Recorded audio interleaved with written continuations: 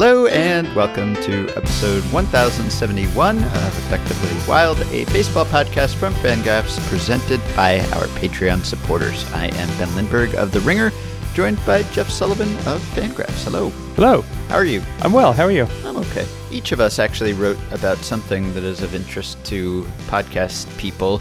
Let's start with yours because we haven't talked about this on the podcast for a while, and I actually haven't read your post yet, but for a while there, position players pitching was something that we talked about all the time on this podcast because, and I don't know whether you just looked this up and are about to contradict me or not, but I think there was one season where there were just a ton of position players pitching, or there were a lot early in the season and it looked like we were off to a record, or we were setting a record, or maybe we have been setting records repeatedly and maybe that's what you wrote about. But what did you write about? What have you found? Yeah, record pace. So I didn't want to talk about this too much yet because it sort of does tie into the stat segment that I've put together, but okay. it's indirect. I can at least acknowledge we'll just kind of kick it off here. Yesterday, Carlos Ruiz came in, pitched for the Mariners against the Twins because the Mariners were losing a game 19-7 at that point. That's a baseball score. The day before, the Twins had the tables reversed against the Mariners. The Twins lost 14-3. Chris Gimenez came in to pitch in that game. I will never be comfortable saying Gimenez. There's no way that name is supposed to be Gimenez, but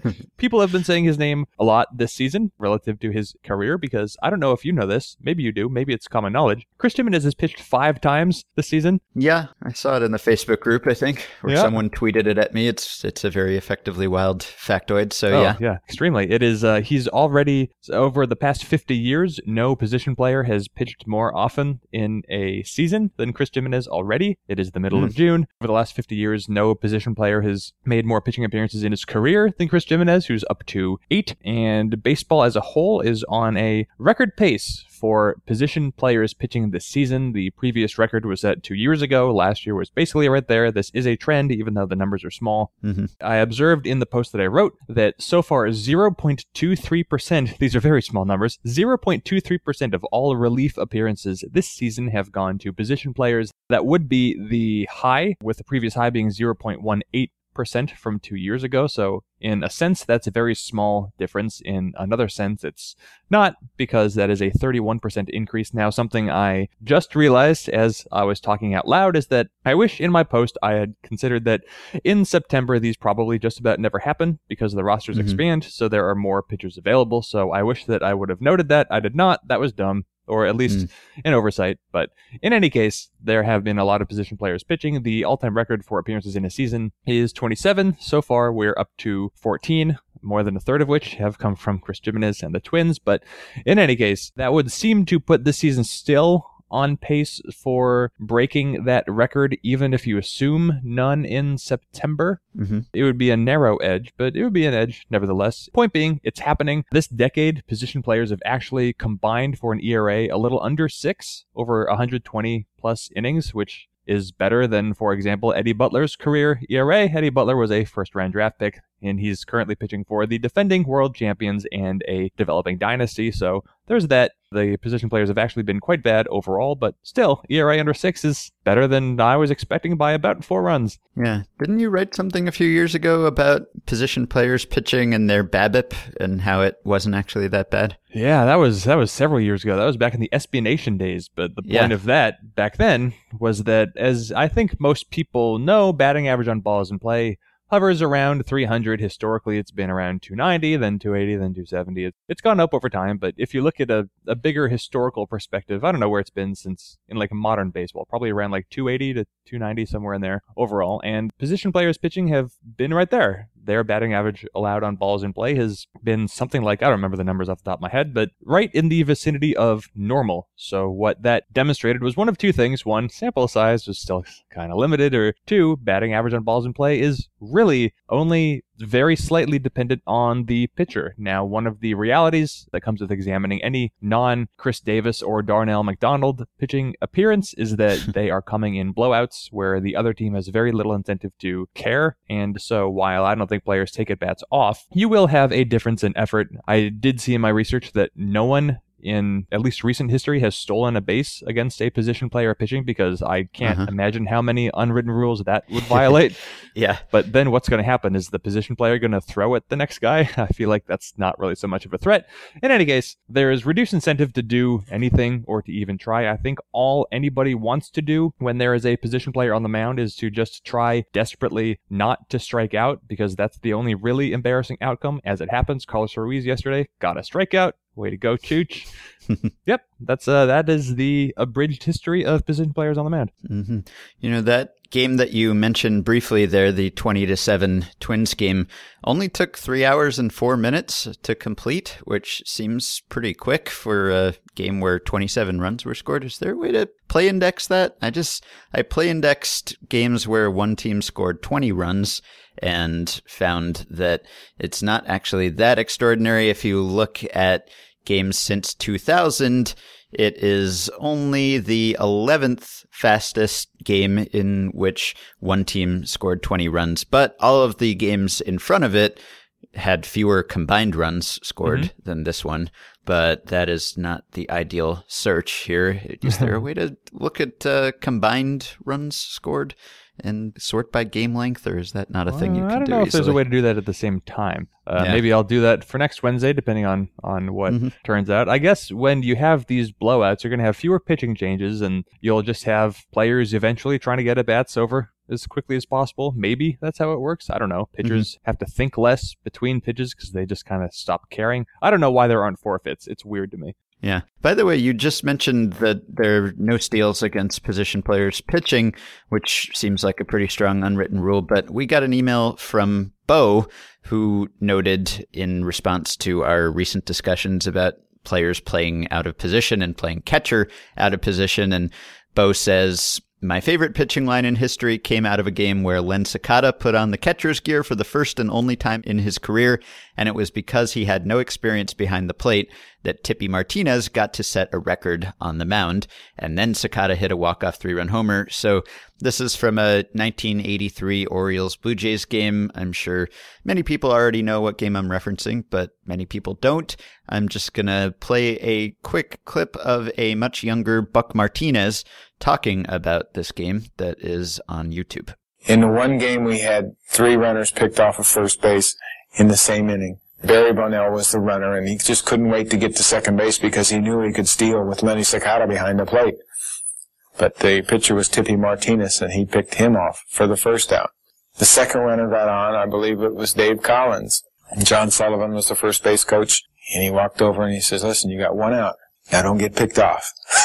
And he didn't get those words out of his mouth, and Tippy had picked off Collins for the second out. And then Willie Upshaw got on, so we still had a rally going, and I'm the batter, and Sully walks over again and says, "Okay, now you got 2 outs. You can't get picked off now." And sure enough, he threw one over to first base and picked off Willie for 3 in a row, and that pretty much set the tone. So there were 3 pickoffs in that inning. So Len Sakata, who was the second baseman in that game, moved to catcher because there had been a bunch of pinch hitters earlier in the game. And so they used up the bench, and it was the 10th inning. And for whatever reason, they ran out of players and had to shift a bunch of guys around. And so Tippy Martinez, the pitcher, got 3 pickoffs in that inning because people were eager to run on Len Sakata. And it seems at first blush like that would be an unwritten rule situation too, right? Like a second baseman catching for the first time in his career wouldn't want to run on that guy. But I guess the game situation overrides that because it was the 10th inning and it was tied 3-3, and it was August, and both of those teams were in pennant races. The Blue Jays were 70-56, I think, at the time, and the Orioles were 70-52. So unwritten rules trumped by game situation and season situation. But that is a fun one. Similar to that, I was not aware of that game because I am a baseball history idiot. However, I made a quick reference when I was talking to the game from 2012, in which both Chris Davis and Darnell McDonald pitched. And not only did they pitch, but they didn't pitch because there was a blowout, but rather because the game went to 17 innings. And so both the Red Sox and Orioles needed people to pitch. Chris Davis wound up getting the win He struck out both Jared Saltalamacchia and Adrian Gonzalez, which is amazing. That was when Gonzalez was at his best. Very appropriately, I think, the last batter that Chris Davis faced in the game was Darnell McDonald, the losing pitcher / Orioles outfielder, who had earlier allowed a home run to Adam Jones that proved to be the game winner. Davis got McDonald to ground into a game-ending double play. That's a fun little detail. But the reason I brought this up was because in the top of the 17th, Wilson Betemit worked a walk. Do you work a walk off Darnell McDonald, or do you just walk? Yeah, I think you just stand there. Yeah.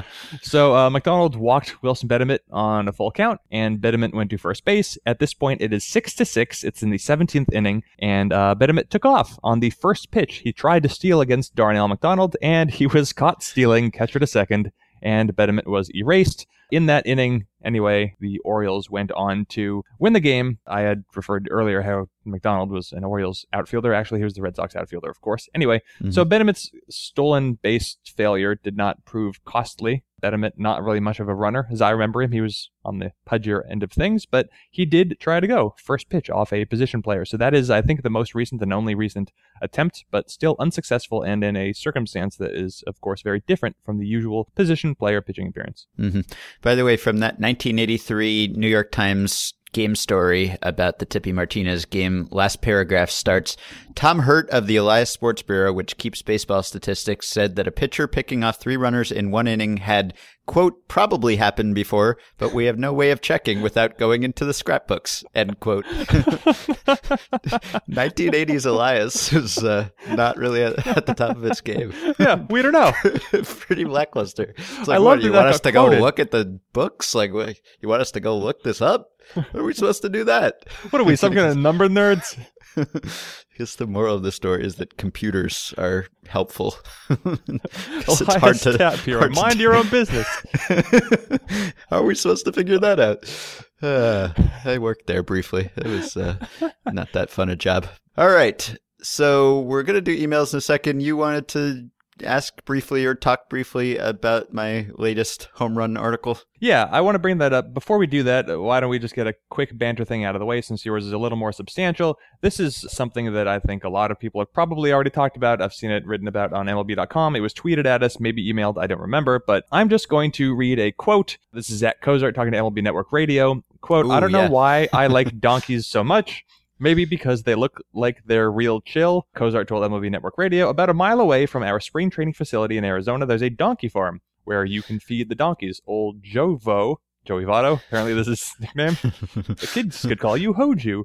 Old Jovo was like, you make the all-star team, I'm going to get you a donkey. I'm like, Joey, I don't need a donkey right now, but if anybody knows Joey, I do, and if that happens, he's going to show up with a donkey somehow. So, okay, on the one hand, headlines that say Joey Votto is going to get Zach Kozart a donkey if he makes the all-star team, maybe kind of overstating things, because this sounds like just a statement you might make in the spring. On the other hand, what if Joey Votto gets Zach Kozart a donkey? Because here are 2 things that have happened since spring training. 1, Zach Kozart is currently 3rd place among all position players in Major League Baseball in wins above replacement, leading all shortstops, and oh, by the way, he is also currently leading all National League shortstops in all-star voting.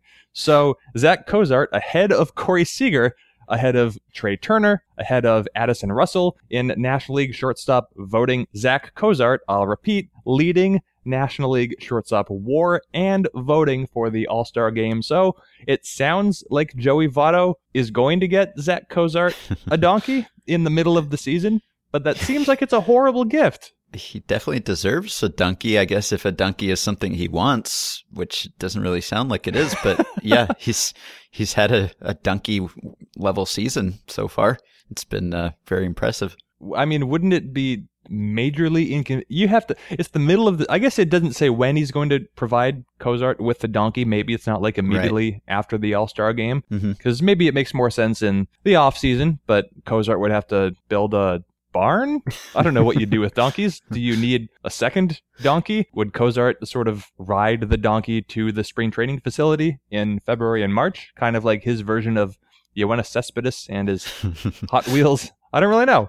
But keep your eye on the Reds, because there is something of interest taking place. Yep. With Joey Votto, Zach Cozart, and donkeys. It's a developing story. Okay, so you had an article go live on Wednesday, which is today. It's an article that I don't know if you co-wrote with Mitchell Lichtman, but he at least co-produced with Mitchell Lichtman. He was doing an independent study on the baseball. Listeners will remember that Ben Lindbergh for The Ringer received the official report from, at least some summary of the official report from Major League Baseball some weeks or months ago that performed extensive study on the baseballs because of the home run spike capturing everyone's attention, and Major League Baseball released a report that said everything's the same.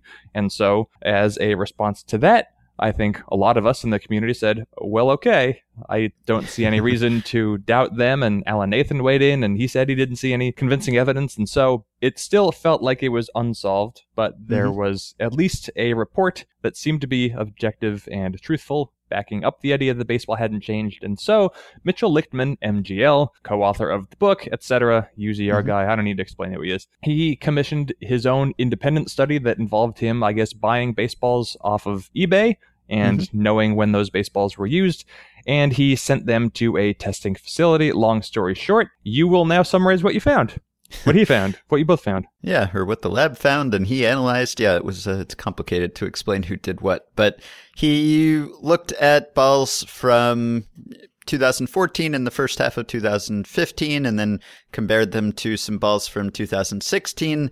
And the core, the coefficient of restitution or bounciness of the balls had changed. The circumference had changed a little bit. They were a little bit smaller.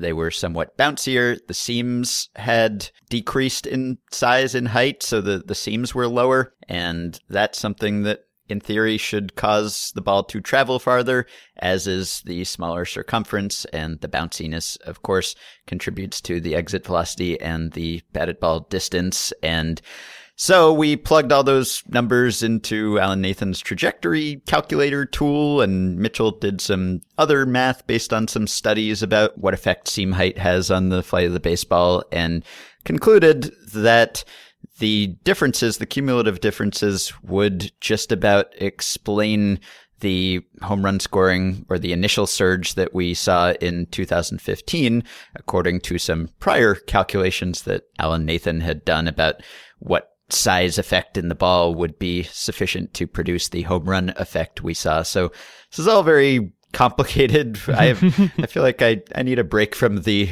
ball juicing beat, I think. And our editor-in-chief at The Ringer, Sean Fennessy, said something earlier. He called me the Bob Woodward of ball juicing. And all I could think of when I saw that was what a useless thing to be the Bob Woodward of.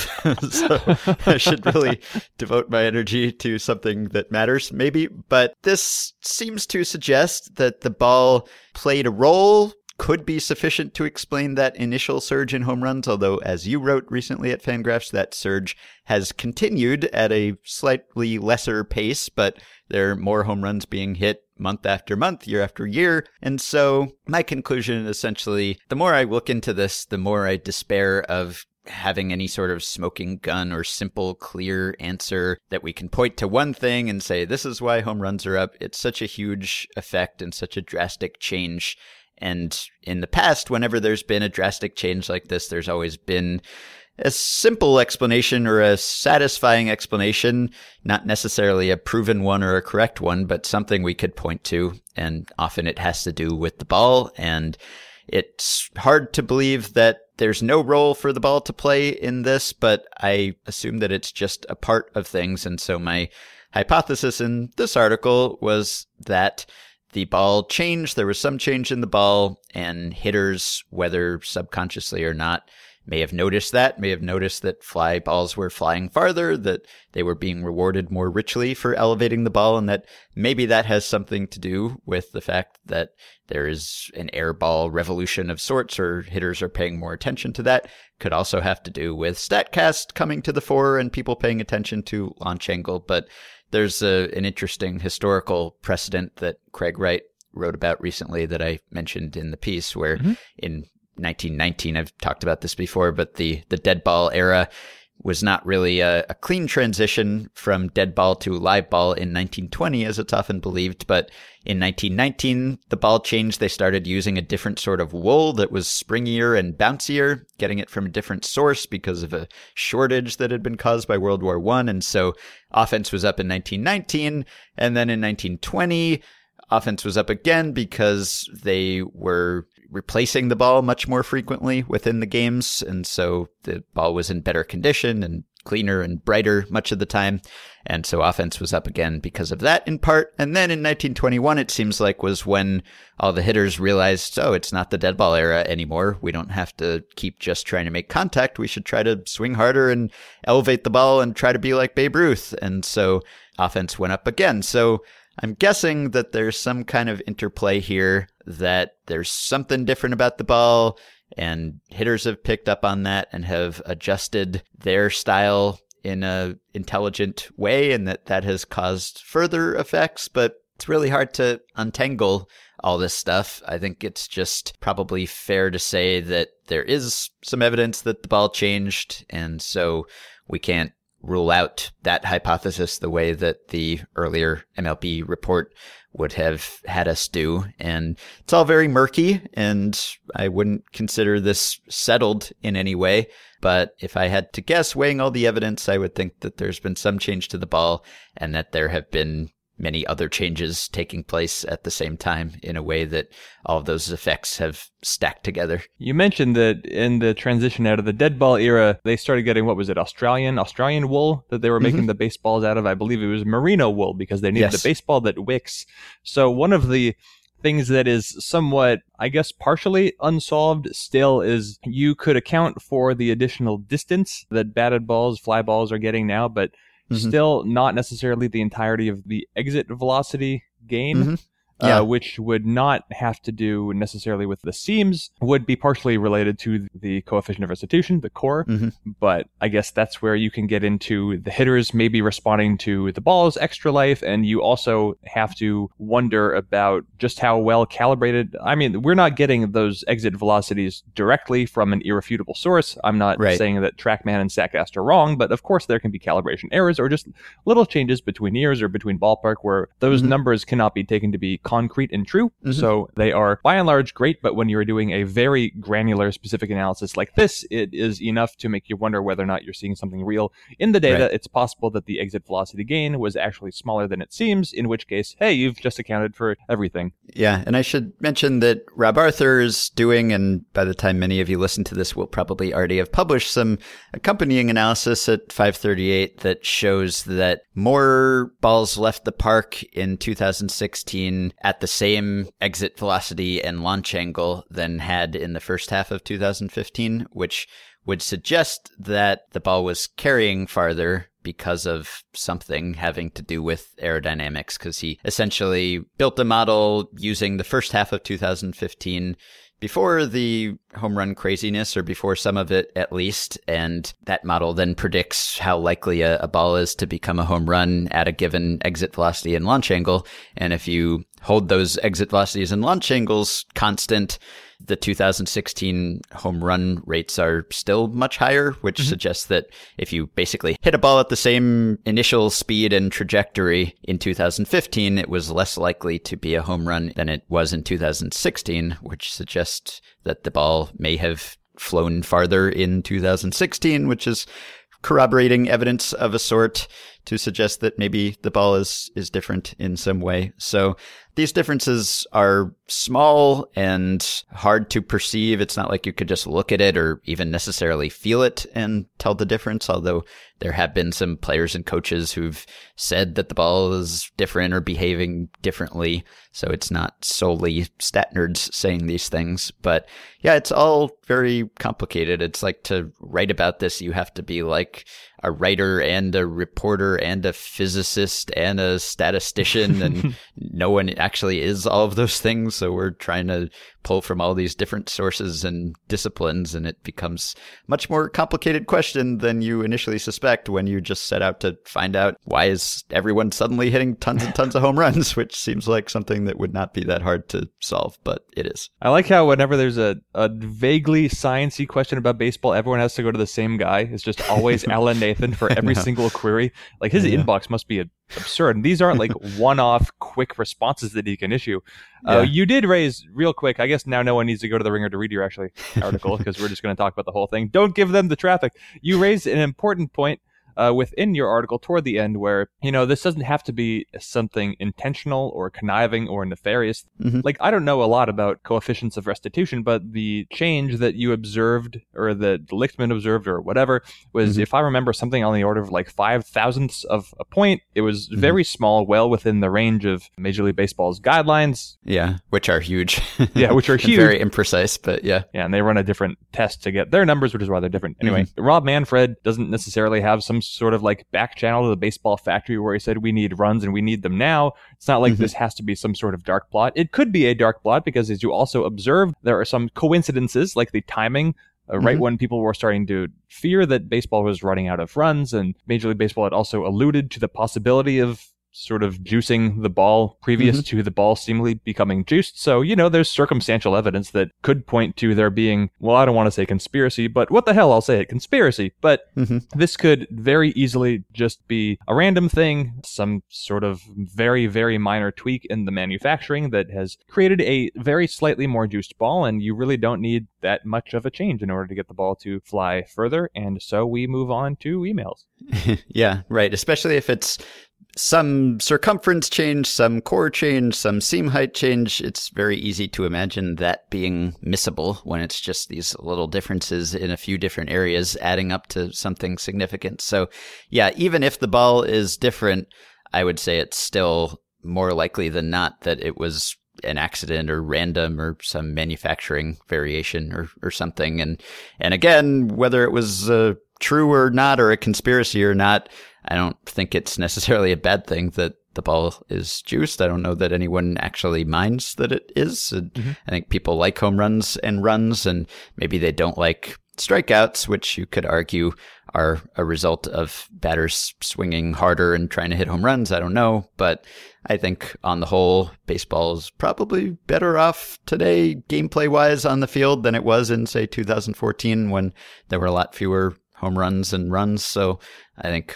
on the whole, it's not such a bad thing. And I kind of like that it's a mystery that none of us can seem to satisfyingly untangle, just because it is easy to answer so many baseball questions that wouldn't have been easy before. And that is nice that we can look up all sorts of data that we couldn't have even imagined having not long ago. But it's also sort of nice that this is something we can keep trying to wrap our heads around and not have an easy answer to, and keep studying. So I look forward to someone else's next article about it, hopefully. One more thing real quick, just to satisfy those out there who would have the question. I assume the answer is yes, but when you or Lichtman were running the analysis, were the differences you found to be significant? Like, did you have the error bars, and did you perform the analysis in a scientifically rigorous way? Because I know there was at least a Fangraphs commenter who raised the question that people always raise about, where are the error bars? There seem to be missing error bars, and they were unreported in the article that you published. Mitchell did some calculations, and he found that these differences, given the samples that we used, were like almost 3 standard deviations beyond the mean of the variation that you would expect given those samples. So it's very unlikely that those differences would be the result of randomness. And he was using a cross-section of baseballs and times too, so it wasn't like they all came from the same batch that could have been different for some reason. So bigger the sample, the better, obviously, but it still seemed meaningful based on the calculations that he did. Great. All right, so emails. Now that we've talked for almost half an hour already, guess we like hearing ourselves talk more than we like hearing your questions. All right, so Mike says, how much better do you think Hunter Pence would be if he had smooth mechanics? So the question is, if Hunter Pence were different, how different would he be? Yeah, okay, so I responded to that one by email. I get the spirit of the question. The default answer that I always give to questions like this is that he would be no better, he might be worse. Here's what we know is that Hunter Pence has been something like a 30-WAR player in the major leagues, swinging like, I don't remember exactly how Grant Brisbee put it, but something like a alarm clock in a washing machine, something along those lines, that he clearly has, let's say, distinct, unique throwing and swinging mechanics, but he's made them work nearly perfectly for himself. So while you could argue that he has things to clean up or that he could stand to look more like, I don't know, Chris Bryant or something, he has been a very, very good player. I have to think that these players, as we see them in the major leagues, are generally very nearly, if not exactly, the best versions of themselves. Of course, there are players who are able to make little tweaks and to make themselves better, but I mean, these people are like 10 standard deviations from the population mean in terms of how good they are at baseball, and I find it really hard to believe that Hunter Pence could be much better than the 30-WAR player that he's been, because there have been, I don't know, maybe a few hundred of those players ever in the world. Mm-hmm. And yet we do see guys who are really good in the majors already, or who just have made the majors and held their own, become far better because of some mechanical tweak. So it's possible that if you could go back in time and take the young Hunter Pence, I don't know how he learned to hit and throw the way that he does. I don't know whether he was instructed to do this or he modeled it after someone, or whether that was just his natural motion. But if this is something that he picked up from someone else, say, and maybe it's that he's so incredibly talented that he has managed to transcend weird and suboptimal mechanics. And if you could go back and give him more standard mechanics with his skill, he would be even better. I guess that is possible. But if you tried to change him, say now that he has been doing this his whole life and has had a lot of success with it, I would imagine that he would probably get worse. So I think it's too late to change Hunter Pence now, and it may have never been possible to have a different and better Hunter Pence, but it's not impossible that you could have had a even better Hunter Pence, I suppose, if you could have ingrained different habits early. We all have the same dream, right, of Hunter Pence retiring and becoming like a high school coach. He just imparts these mechanics upon America's youth. You just have a whole generation of Hunter Pences coming. Yeah.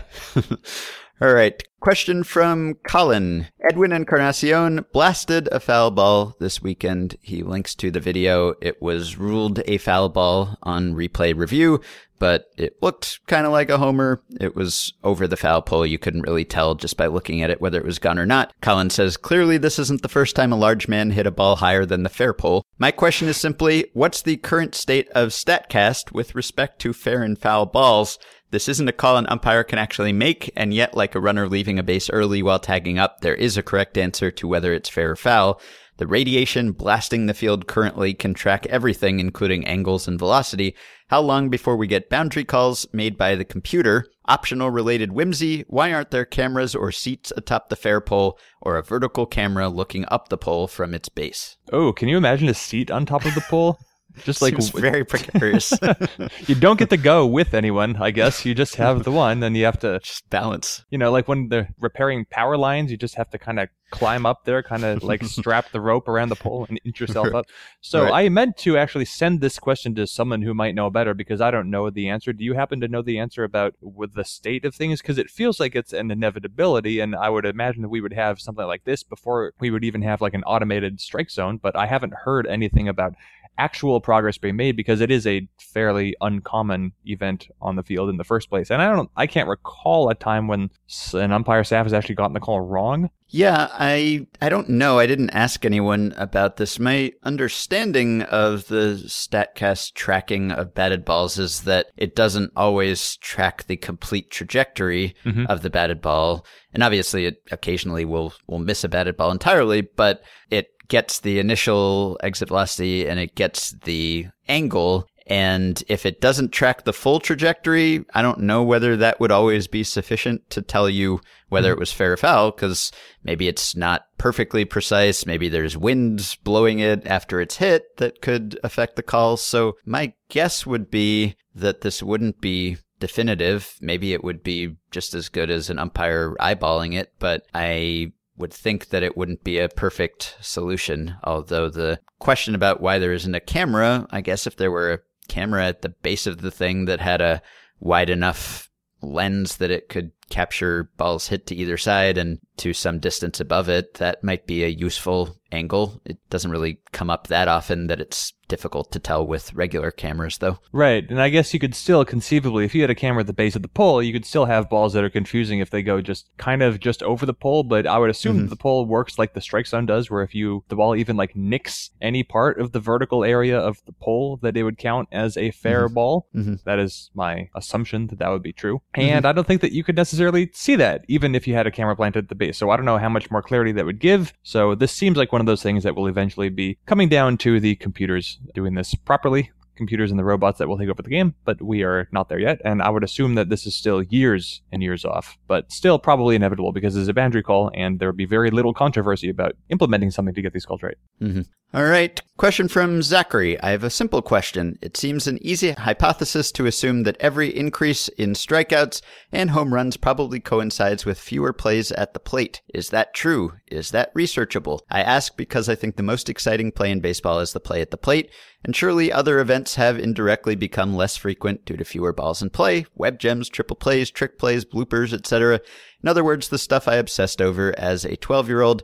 After seeing a recent and very underwhelming top 10 plays of the week, I have to wonder whether baseball is suffering a highlight drain, or maybe I've just reached old fogey status. Yeah, so this is something that I don't know of a way to directly research these plays. I don't think there's anyone who tracks play at the plate or not, but at Baseball Reference, you can navigate through a series of pages until you eventually end up on the base running leaderboard for a given year for players and teams in the league. And then one of the categories that is on that page is outs at home. So you have counting stats for outs at home, which I took to be a proxy. I would assume that plays at the plate are no more or less successful, I guess, for either team than they've ever been. So just based on that, I looked at 4 seasons, 1986, 1996, 2006, and 2016. Seems like a good slice of different eras. And so in 1986, the average team made 21 outs at home. In 1996, the average was down to 18. In 2006, the average was down to 17. And in 2016, the average was down to 16. Now, I don't know why the average would have gone down the most between 86 and 96. I guess aggressive running was more popular in the 80s, right? And then the home run started to take off somewhere in the 90s. So that would be one sort of era difference. And then more recently, there has been a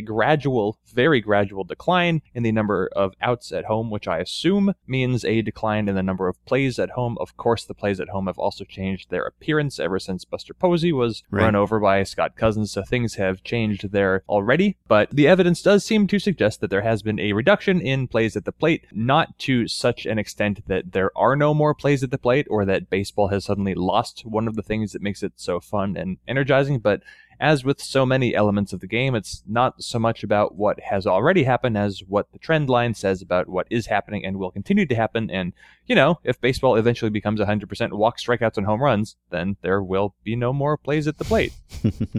Yeah, I wonder whether catchers are any less effective because of the new rule protecting them from blocking the plate. I wonder whether there just would be fewer plays at the plate because of that or fewer outs recorded because of that. I don't know whether that would make much of a difference, but we are talking about small differences here.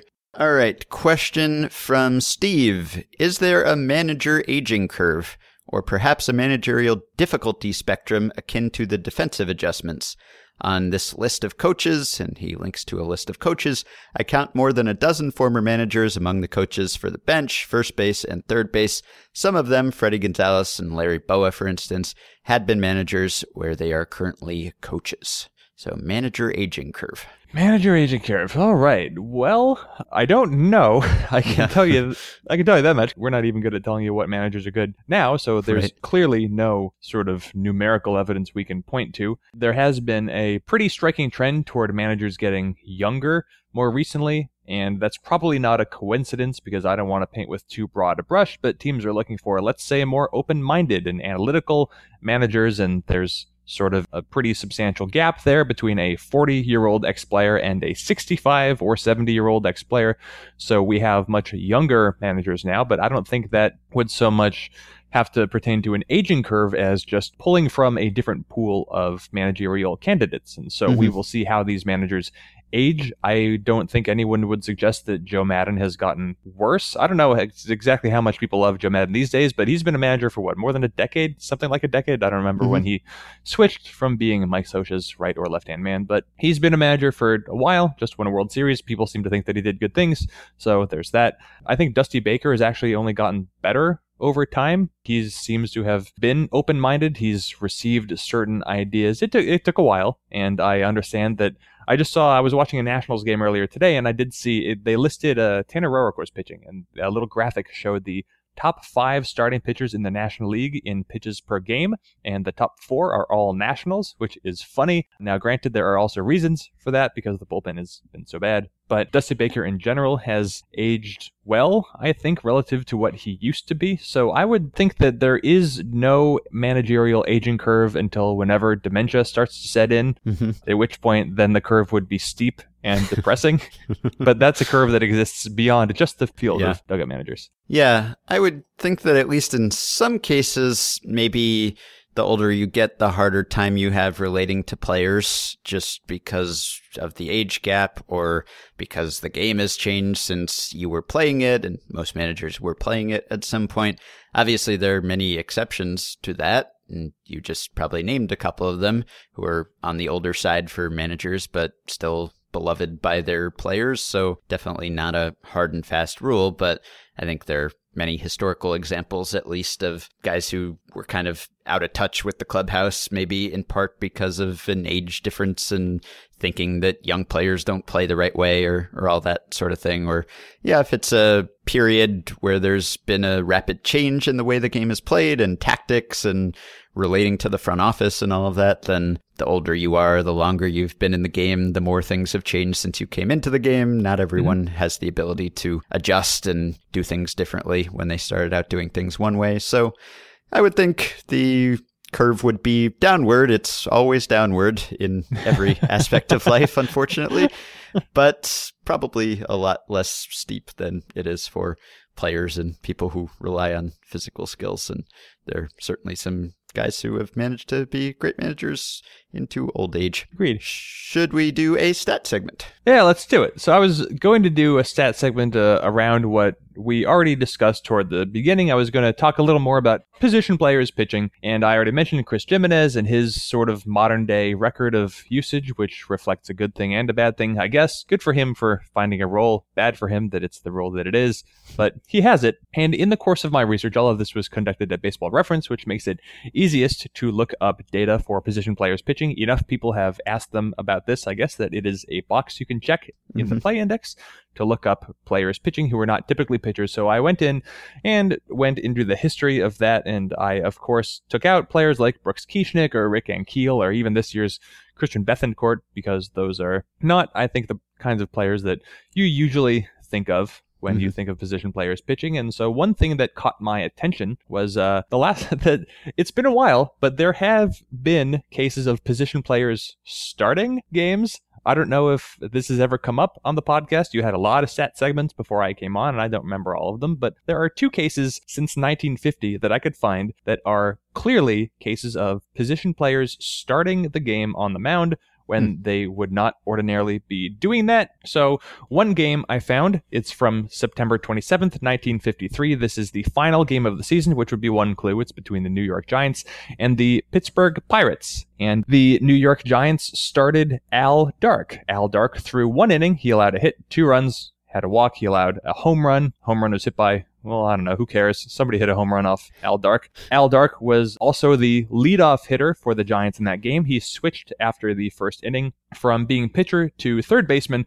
As mentioned, this was 1953. The Giants were going nowhere, but Dark that year played in 155 games, and he hit 300, and he hit 23 home runs. He had one of the best seasons of his career, but he was given a chance to start that game. He threw the 1 inning. I found a little thing from the Pittsburgh Post-Gazette that manager of the Giants, Leo Durocher, said, quote, in order to have a little fun, as this is the last game of the year, he started infielder Al Dark on the mound, and he pitched 1 inning, giving up a 2-run homer to, Frank Thomas, but not that Frank Thomas. This is a while ago, his 30th of the season. There was 1 male on base, and it raised Thomas's RBI total, something. 1 male on base. That's an interesting way of putting that, but I guess it's really no different than saying 1 man on base. It's a little more formal. In any case, there was another case of a position player pitching, and this takes us to 1968. This is a game that you might know. I don't have a real good grasp on your understanding of baseball history. I know that it is better than mine. So we go to September 22nd, again, 1968. Oakland Athletics, who were not very good, they lost to the Minnesota Twins, who were not very good, by a score of 2-1, and the starting pitcher in this game for the Minnesota Twins was Cesar Tovar. So, Cesar Tovar that year for the Twins, and for several years for the Twins, was a very worthwhile quality utility player who, I shouldn't say utility player because he played almost all the time. He was just good and he played a bunch of positions. But he started this game for the Minnesota Twins and he went 1 inning. This was not the last game of the year, I should say, but it was toward the end. The Twins were not going anywhere. Anyway, Tovar, he came on to pitch. He started the game and he threw 1 inning, and he faced Bert Campaneris, Reggie Jackson, Danny Cater, and Sal Bando. He actually threw a shutout inning. He struck out Reggie Jackson. He walked Danny Cater. He then balked Danny Cater to second base, which maybe not so much of a surprise. He didn't really know what he was doing. Tovar, not a pitcher. But then he got out of the inning. Now, you probably wouldn't be able to guess why this happened, but I can give you the answer. Tovar, in that game, became the second player in Major League Baseball history to play all 9 positions in the game, and it just so happens that he was given the chance to start on the mound. The only previous player to play all 9 positions in a game was Bert Campaneris, who did it in 1965. I will now remind you that the first batter that Tovar faced in this game was one Bert Campaneris, which is incredible. My favorite thing about this game is that Tovar, he pitched the inning, then he went to catcher for an inning, then he went to first base for an inning, then he went to second base for an inning, then he went to shortstop for an inning. This is critical. He's moving around, but he didn't go in the order of the numbered positions. He went in order of proximity, I guess. So instead of going from second base 4 to third base 5 to shortstop 6, he went from second to shortstop. Interesting. That's the 5th inning.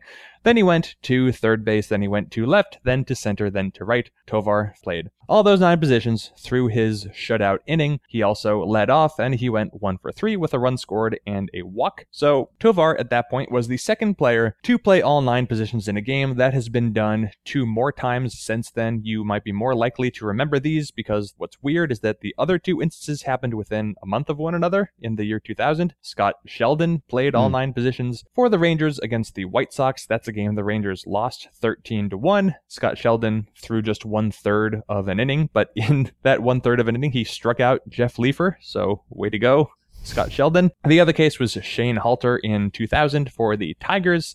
Game the Tigers won 12-11. I guess that game was not very important to them. Halter played all 9 positions, and he faced just 1 batter, and he walked Matt LeCroy. LeCroy? Whatever, who cares? He walked the guy he faced, so Tovar had the best inning of the 4 guys who played all 9 positions. Halter, though, went 4 for 5 at the plate, had a double, drove in 3 runs, whatever. So that is a history that Tovar, the most recent position player to start a game. It's probably not a surprise that position players don't start games, because hopefully teams have better depth than that, but this did make me want to ask you a question, as long as we're doing a question episode. Whenever this happens, and again, it hasn't happened for 17 years, so it's not like this comes up often, but is playing all 9 positions in a game really something to be considered an achievement? Because it's always choreographed and scripted, and it's done as an intentional novelty. So what does it actually mean? It doesn't even necessarily show that you can play all the positions, you just do it. By having Tovar or by having Shane Halter pitch, if anything, that just diminishes the significance of his playing the other positions, because it's showing that they're willing to play him at a position he doesn't know anything about. Yeah, well, there's probably some correlation between playing all 9 positions and having abilities to play multiple positions, right? If you're the guy who gets chosen to do that, then it's probably because you can hold your own at a bunch of positions. But yeah, it's a stunt. Like, if it happened organically somehow, that would be cool. Like, what would that require? Just like guys getting hurt over and over and over and running out of bench, and you just had to do it. There's no way that could happen, really. And if it did, that would be fun. But yes, you're right. It is sort of a manufactured fun fact and artificial. So it's kind of cool, I guess. It's nice that there's room for a whimsical feat like that in sports, but it doesn't tell you all that much about the player. Yeah, I guess it's a fun way to just let the player have his day. And I should also mention that the play index didn't capture Will Ferrell in spring training. That was not one of the toggles that I could select. Mm-hmm. All right, question from John. I think we all think booing is dumb. I don't know if that's the case, but when is it the dumbest? I think my vote is for the specific situation where a home team closer has blown a save in the 9th and now his team is down a run. There's that familiar restless booing in the stands and some people are leaving, but in most stadiums it gets sort of quiet at this point. He's still in a jam, however you want to measure your jam. Speaking of which, I guess we can talk about your results from that on Friday, because you did that post today, and could possibly let the game get out of hand. Instead, he roars back to get a big outer three, stranding runners and avoiding further damage. Then he walks off the mound, and here come the loudest boos of the night. He just got a guy out. He wobbled, but stayed on his feet. Your team needs to rally in the bottom of the 9th. Booing doesn't make sense, but this booing makes even less sense. Maybe you have a better example of the worst booing. And it's true that when I was a fan, I never booed, more just like a personality temperament thing, and I would have felt silly saying boo in a crowd. But I also felt like it was just sort of piling on, and that there wasn't really a reason to do it unless you thought it would motivate the player as opposed to making him feel worse. So I would say that maybe like the best booing is if a guy's just taking forever and there's a voluntary aspect to it. Like, I kind of like the booing when a guy's throwing a lot of pickoffs, and I also like throwing a lot of pickoffs when the crowd is booing. I like both ends of that. But I don't like booing, I guess, when the player is struggling. Like, if the player can't throw strikes or something and you start booing your own guy, that seems kind of cruel and certainly counterproductive. Like, if anything, it's just going to make him feel worse that everyone is aware that he can't throw strikes, and that's not going to enhance his ability to throw strikes. So I would say that sort of situation where the player already seems to be struggling mentally or is not in a great frame of mind, and booing is just exacerbating that condition. Yeah, I am not much of a booer. I prefer, if I were to boo, I would just be booing people I don't like as opposed to events, because I'm just not that invested in games anymore, and I just really don't like Francisco Rodriguez. But I think that there must be some specific circumstance this person is thinking about, because I can't picture that booing in a game. I get that people boo closers all the time, but I feel like the booing would basically be complete by the time the inning is up. I think that you boo when the lead is blown, and then by the end it's just kind of weirdly silent. Mm-hmm. So I think the dumbest booing is that like first or second pickoff booing, where it's like, okay, this is no different than stepping off the mound or doing anything, having a mound conference, which is also some silly booing, but the hell with mound conferences, they don't serve any purpose. So the first or second pickoff move by the visiting pitcher, that usually draws boos, and I think that's absurd, because I don't know what you're complaining about. This is barely taking any time. If he continues to do that, then that's when it gets fun. It flips immediately. I agree with you. I like that the booing picks up, and then I like when pitchers just kind of lean into it. And what was it? I think it was years ago. I even wrote about it. I think it was Bruce Chen who in one game, I think he attempted, 10 like almost consecutive pickoffs of one guy in the same at bat. I don't recall the punchline of the article if he even accomplished anything. All I know is that he threw a bunch of pickoffs at the same time as the visiting pitcher, and everybody hated him for it, and it was fantastic. So I think that's great. That's like the player having fun, antagonizing the fans, and showing some sort of bond and being receptive to the environment, and that makes it fun. But I think the first second pickoff booing, that's just dumb. You're being stupid. All right, Dylan says the best baseball anything to come out of the past week is a man called the Freeze, who challenges Braves fans at SunTrust Park to a sprint, giving the fan a head start before crushing their hopes and dreams. A couple of reporters have identified who the Freeze is. It is Nigel Talton, a former sprinter who ran the 60 meters in 6.77 seconds and the 100 in 10.47 seconds. So my question is if the Braves offered Nigel Talton a bench contract, what would he be capable of? This is assuming he would provide no value with the bat, very little value as a fielder, enough speed maybe to make him not the worst outfielder ever, and extreme value compared to his peers as a pinch runner or bunter. Another way to phrase this question, if the Braves knew what they knew now, would they rather hire the Freeze or Emilio Bonifacio, who has negative half a win above replacement and a 132, 150, 211 slash line in 44 plate appearances before getting designated for assignment, which would be better to have as your 25th man?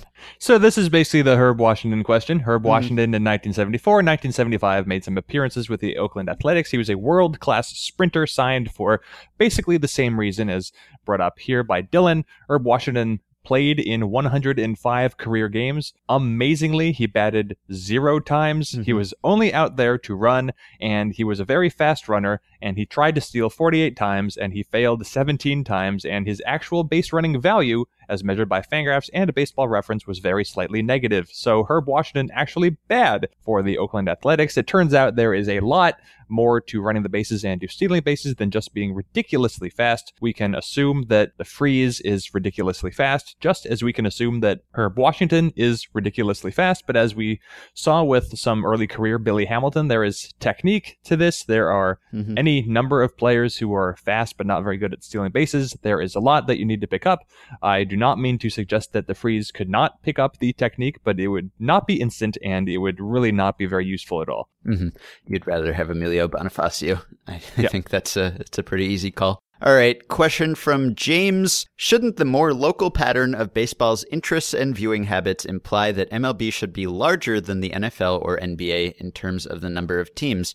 We hear quite often about how while interest in the national storylines and playoffs for basketball and football is greater than baseball, MLB is sustained by the strong local passions and revenues for big league teams. More people might watch the Pro Bowl than the World Series, but enough people are interested in watching 100-plus games in their baseball team season that it evens out. The thought I am having is this: shouldn't this make expansion a much more attractive prospect to MLB compared to the other sports?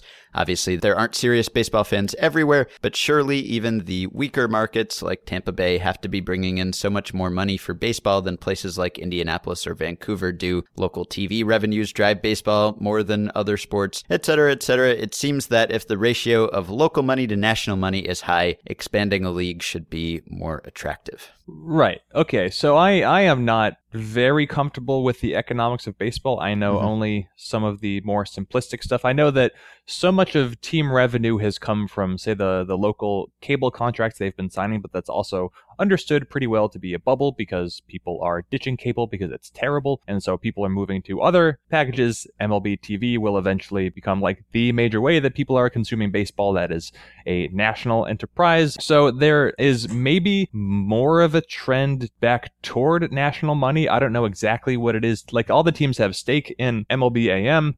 And so that is something that if you added 2 teams to the league, then that would only decrease the share that other teams are able to get. So that would be an incentive against expanding. That being said, baseball is doing so extraordinarily well, and there are markets that could stand to have teams. I do not think the baseball is there that far from expanding. It clearly has the capacity to expand and be successful. I think that Rob Manfred would tell you, and I think the evidence would support him, that this cannot really happen until they figure out what is happening in Tampa Bay and Oakland. They need to know if they have to relocate teams before they can create new ones, which makes sense because if you have to relocate teams, they would get market priority. I am not well versed on exactly what is happening in Tampa Bay or Oakland. I know that there's seemingly constant chatter of a new stadium or a team getting out of a lease. Maybe you understand that stuff better than I do, but I would think that if and when those 2 situations are resolved, then it will not be long at all before baseball plants some new teams, 2 at a time, presumably in, I don't know, Mexico City, Montreal, Portland, Austin, somewhere else, maybe Las Vegas.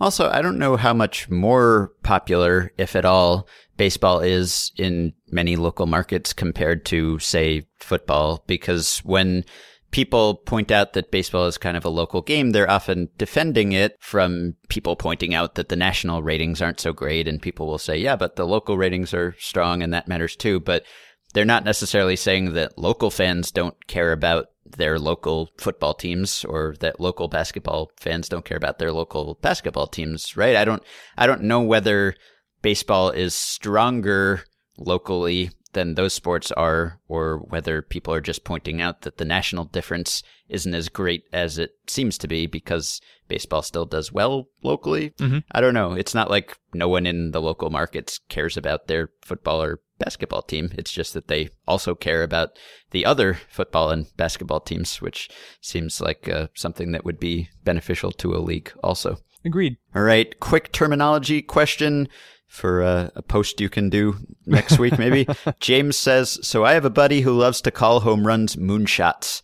I got to thinking, and I was just wondering, how far does a home run have to be hit for it to be properly deemed a moonshot? And okay, right. I would say, there's a park factor here, right? Because I think moonshot has a lot to do with how far over the fence it is. And so if it's a deep fence, I think that makes a difference, even if it's the same ball. Same ball could be a moonshot in one park and not a moonshot in another, because a lot of it has to do with just the perception and the visual. And then I would also say that it has a lot to do with the trajectory, not just the distance, but it has to be high. It has to look like it's going to hit the moon, which means that it has to be high as opposed to just far or in addition to just far. So I think if it's a real just arcing home run, it still can't be like arcing into the front row of the stands, but I think there has to be that high arc to it also. Yeah, so it's an apex question really, and you have to figure out where the threshold is in the apex measurement, because that would be a combination of exit velocity and launch angle, which gets you exactly where you want to go. Then I don't know what a standard apex is, maybe 75 feet. If you have a home run that's more than 100 feet off the ground at the time where it peaks in trajectory, maybe that counts as a moonshot. A low home run, of course, is a laser.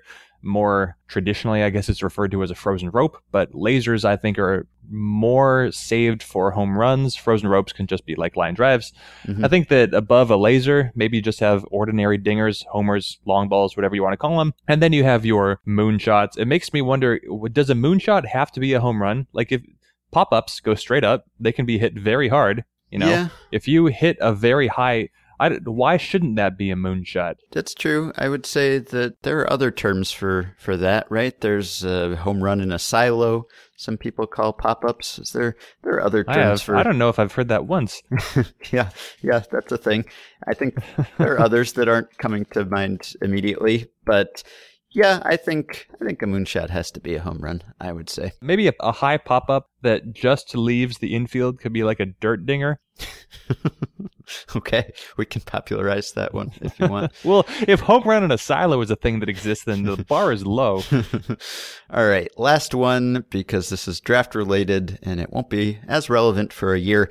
Brennan says, would evaluating where in the draft teams tend to pick players versus where those players are projected to go yield useful insights? It seems that an organization with better than league average scouting ability would tend to reach on players underrated by others or avoid top-ranked prospects whom they've correctly deemed a bust.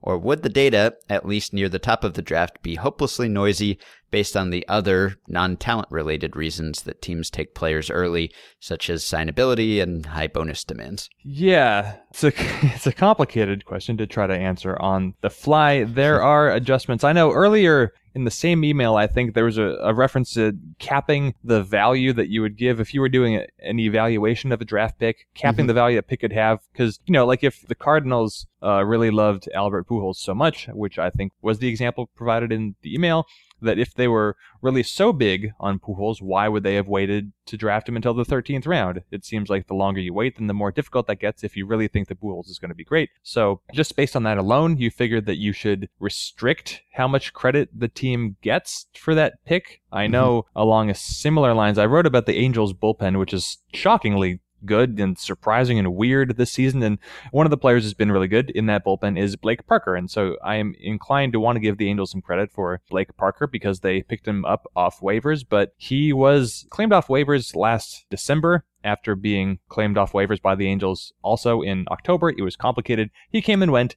And then this January, I think the Angels designated him for assignment, and then he got through waivers. He stayed in the system. Then he came to spring training. Then he wound back on the team. And he's been really good. So on the one hand, kudos to the Angels for Blake Parker being good. But on the other hand, if they really thought this was going to happen, then they wouldn't have treated him in the way that they did. So yeah, I think I've drifted now a little off from the question. One of the difficulties is we don't have any sort of real public understanding of like where a guy is supposed to be drafted. You know, we hear it referred to with some guys that this is a reach, or they thought this guy was going to be already taken.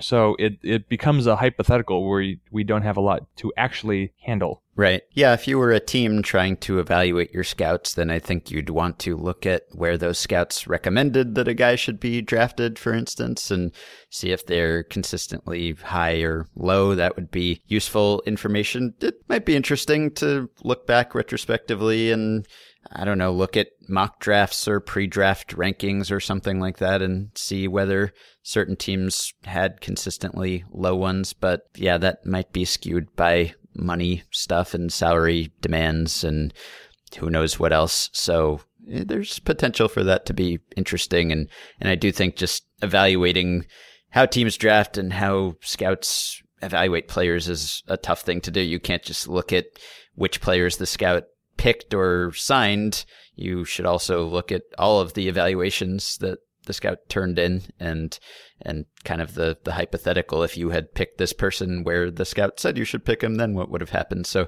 I'm sure that some teams already do that sort of thing, but they don't really like to talk about it publicly.